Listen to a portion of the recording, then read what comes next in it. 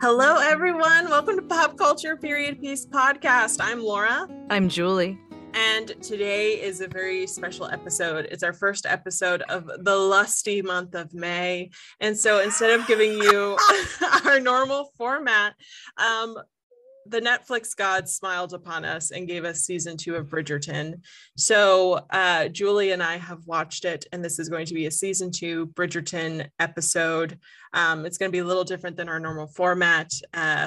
We're just talking, but yeah, so if you haven't watched it, please watch it. And if you don't want to watch it, listen to us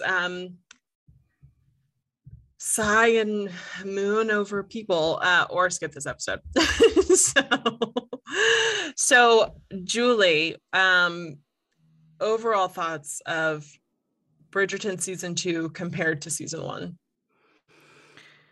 I didn't know we were going to compare to season 1. Oh gosh, why are I know you're not asking me which is better or which one you want to get rid of, but in my head this just became Sophie's Choice. Oh my gosh. I know. I made it. I just said compare thoughts.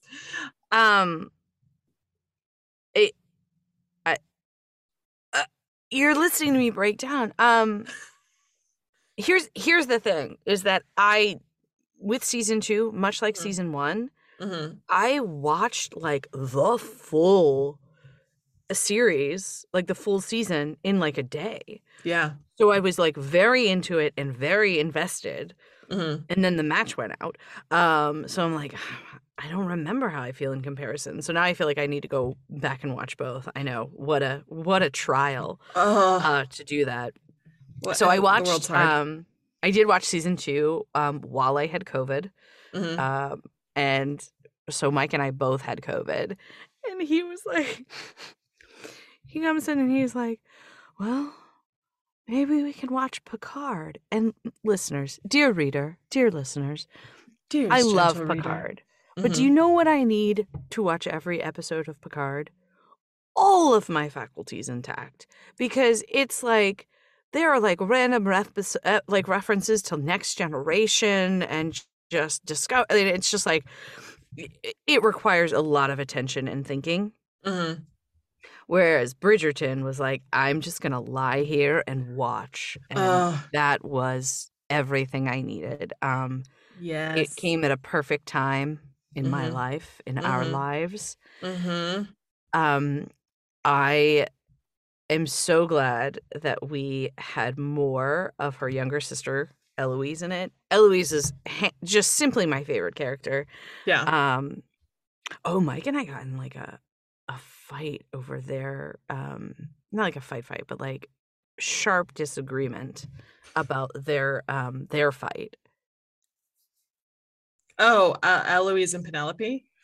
Yes. Can I offer this transition? Because I want other people to share their opinions, including you, that hopefully validate my opinion. I give you the floor. Okay. So one of us was of the opinion that Penelope wrote in the lady with the Whistledown gossip rag about Claudia and the printer because of the option that the Queen gave her, and because the Queen thought Claudia was Lady Whistledown and was going to destroy her and her family. And so one of us was like, well, that was the only option that Penelope had to ultimately protect her friend, was by writing the scandalous story about her to prove that it wasn't her. You mean Eloise? Yes. Okay. I said Claudia, the actor, sorry. Yeah. Another one of us that is not as familiar with the complexities of female friendship and relationships was just like, well, she did it on purpose because she was jealous. So I'm just curious what you thought about Penelope's reasoning behind writing the story about Eloise. Yeah, no. Her reasoning, I would agree with the first individual. I don't know who they are, but I just feel like that it was definitely because of the queen. And I go back and forth on whether she should have told Eloise that she was Lady Whistledown a lot. I do like the fact that like that Penelope's seen some consequences though. Like I do. Yes. There is something to her writing something that she shouldn't have, and her getting caught. And like, cause I read the books, and we don't really like, we know Penelope exists in the books, but we don't hear from her really until book 4. Like she's not in the story until book 4. And so it's Shonda Rhimes said that they didn't even know. They filmed 2 endings for season 1 where they were thinking about writing it where they didn't reveal Penelope, and they made everyone think that it was Cressida Cowper as Lady Whistledown, but then they realized they wanted this story arc, so they refilmed the ending of the last years of season 1. Yeah, so I do like the fact that Lady Whistledown has like some consequences, because even in by book 4 she has like could be consequences but never like consequences. So I do like that it's a little bit more based in quote unquote reality in that way, I guess. My thoughts on season 1 versus season 2 is that I do like book 2 better than book 1. So I knew I was going to like this season because like Anthony is the best leading man in the books. I said it. Like well, and here's a part of the reason I want to go back to season 1 is like I was not focused or following his journey or like aware of him in season 1, because I mean, how could you when the Duke of Hastings. Yes. Yeah, so I want to go back and watch his stuff. And when you read the books, the I burn for you line is not the Duke of Hastings, it's Anthony's in book 2. So man. Yeah. So season 1 had a lot of sex in it. Everyone, speaking of sex, Anthony, like 3 minutes into episode 1 is like having sex with a woman against a tree. There's so much. And then season 2, there's like nothing, and it's glorious. It is so the much biggest tension. So the slow burn, he's absolutely like feral for her. He just like sniffs her as she walks by. It's so good. I have a lot of trouble telling Benedict and Anthony apart. It's like, it's only when one of them's like at the art place that I'm like, oh, okay, it's this storyline. But like the first couple of episodes, I was like, wait, which brother is this? Is this the older brother or the younger brother? And I think it also threw me because like the girls were so young when they had their coming out, but the boys are like 78. Right, like Anthony is the oldest and he's now having his coming out.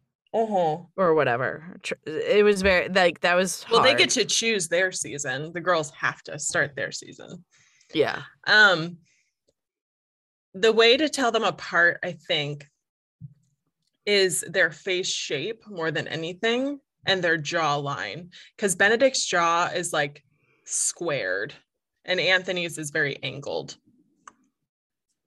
His angles down into a triangle and Benedict's like squares. And Benedict is taller than Anthony. And that's in the books too. I had some success with looking at their cravats. Oh, because Benedict's the arty one. So he has like lace and they tie them differently. Yeah.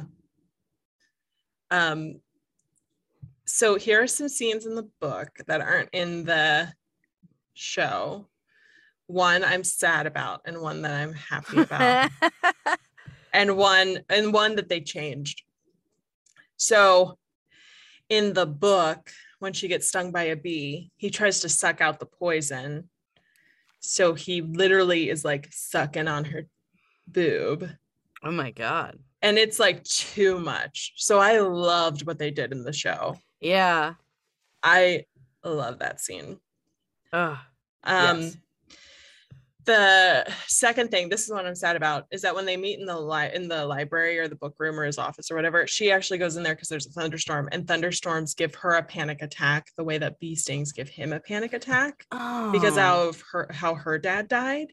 And so he helps her through a panic attack in the office. And I am actually really sad that that's not in the show, because it just shows this like mutual, like, I understand you because both of our fathers died when we were young, and then we had to be the older sibling and protect everyone else. And they hinted at it in the show that they both had that connection, but didn't really like where that scene hammered it home.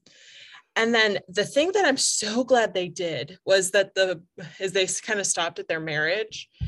And in the books, Kate has a lot more like, she's not the pretty one thoughts, although she's gorgeous. And there's a part where they're having sex, and then Anthony calls her beautiful, and what's happening? My phone just like went off. Where Anthony calls her beautiful, and she thinks that he's thinking about someone else during sex. And I hated that storyline. Yeah. And then they have, it's miscommunication and that trope. So yeah. So those are, if we were like book to season. I loved the sisters. I feel like there was, nobody told me personally, but I got the sense that there was some like real or imagined online hate for her younger sister. Why am I blanking? Edwina. But I just thought, what a lovely portrayal of a character that could have been like just like a super trope of like you know, the hero, the younger sister, and yes, you know, it's like, I'm so pretty, I'm so innocent, and the world just happens to me, and sad things happen. I just love that her sister was like, yes, she sort of misinterpreted her connection to Anthony, or maybe they did have a connection at first. But I just love that she was like, nope, I'm going to reframe my narrative. I'm going to take it back. Yeah. I just really loved her character. And I do hope, and you probably know because you've read the books, like I hope that we see more of her in the later seasons, even though she didn't marry one of the Bridgertons. I think we will, because Shonda Rhimes does not like throw out things just to throw them out. Like the Queen saying like, I have a single nephew, he's a prince, you know, like I feel like we're gonna see her. There is a hashtag in Bridgerton talk, if you will, and it is hashtag book Edwina would never, because book Edwina was exactly what you said, like where she's like, and now I'm sad, but it is what it is, and it's like book Edwina would never have like ran away from the altar and then like yelled at them, or the moment where they have the dog like get off of them and she's like, was I really this blind? Like book Edwina would never. I think we'll see a lot of her coming up. Good. I loved her. And then of course, not of course, but like again, Shonda Rhimes, like with having that representation of like, yeah, it's a period piece. So what? Like, yeah.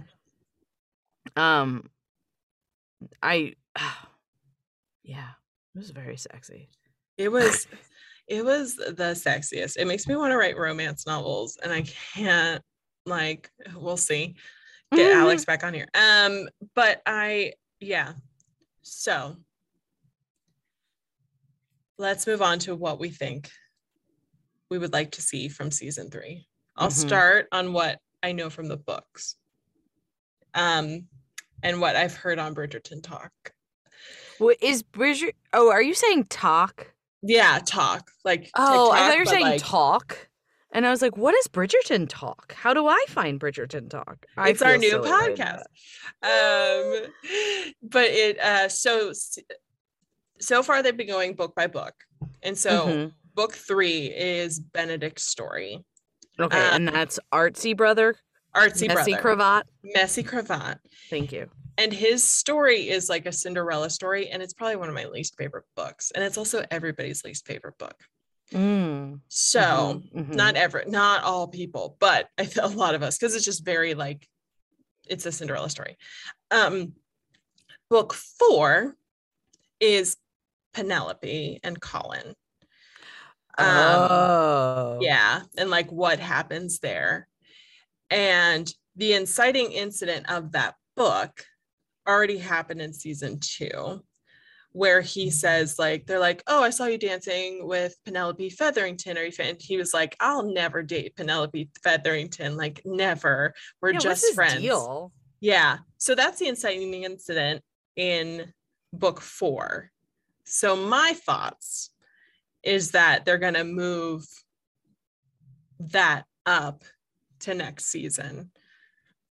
So, because it's a good book. Yeah. But what would you like from season 3?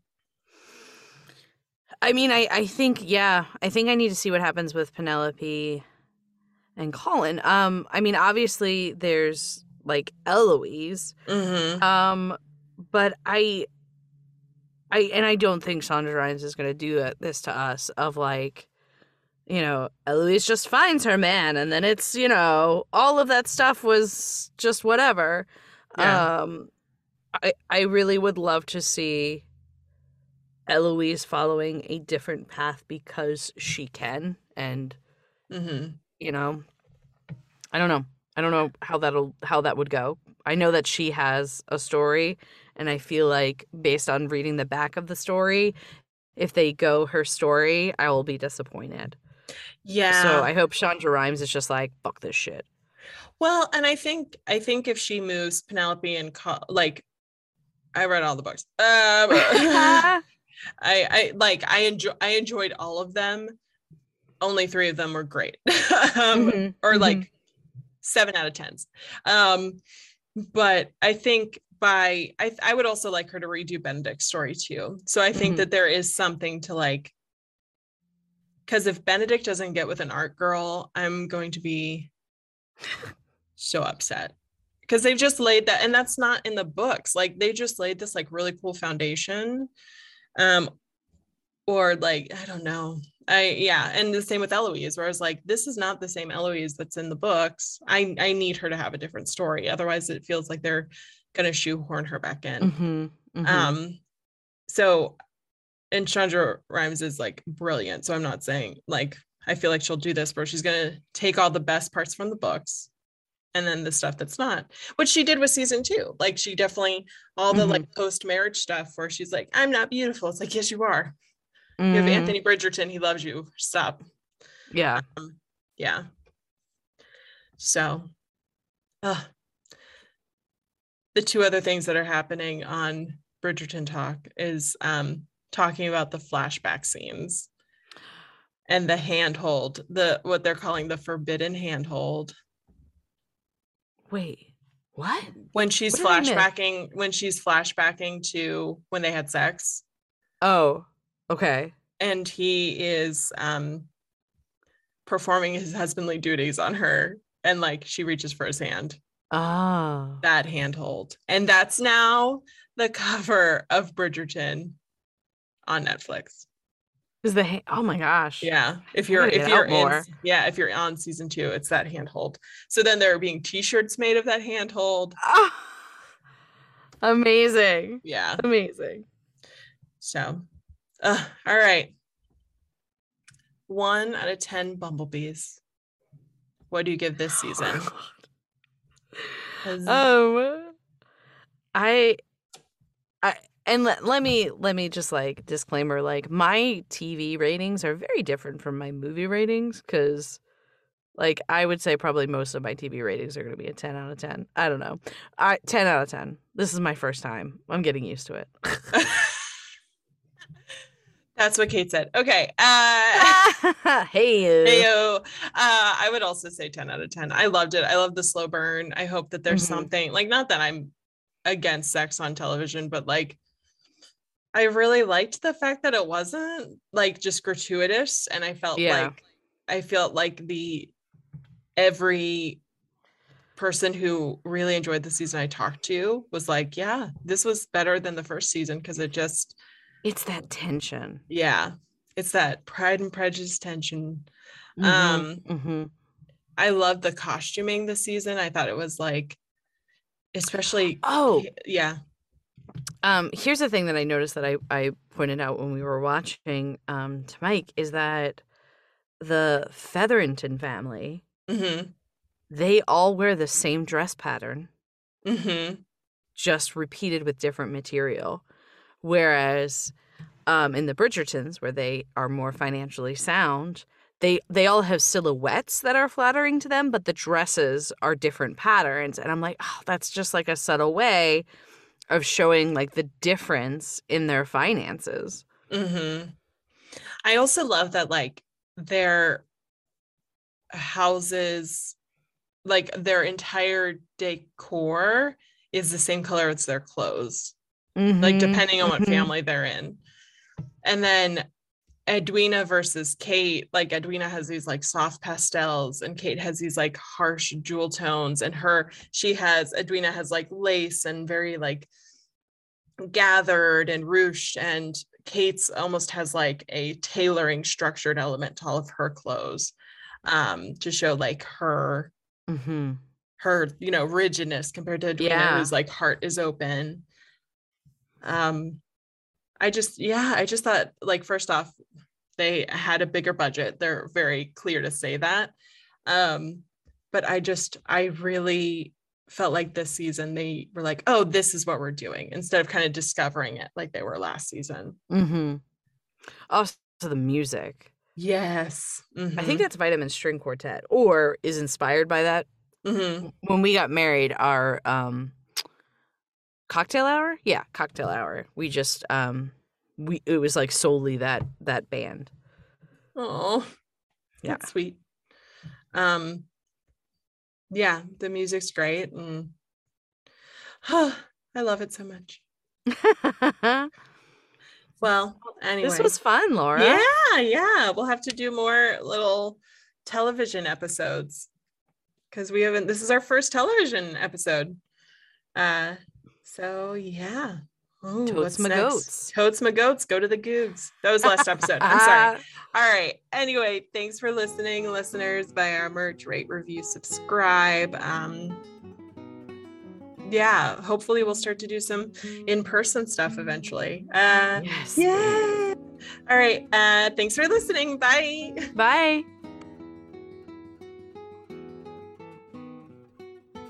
The Pop Culture Period Piece podcast is a part of the Trident Network. To learn more about our videos, live shows, and other podcasts, please visit thetridentnetwork.com.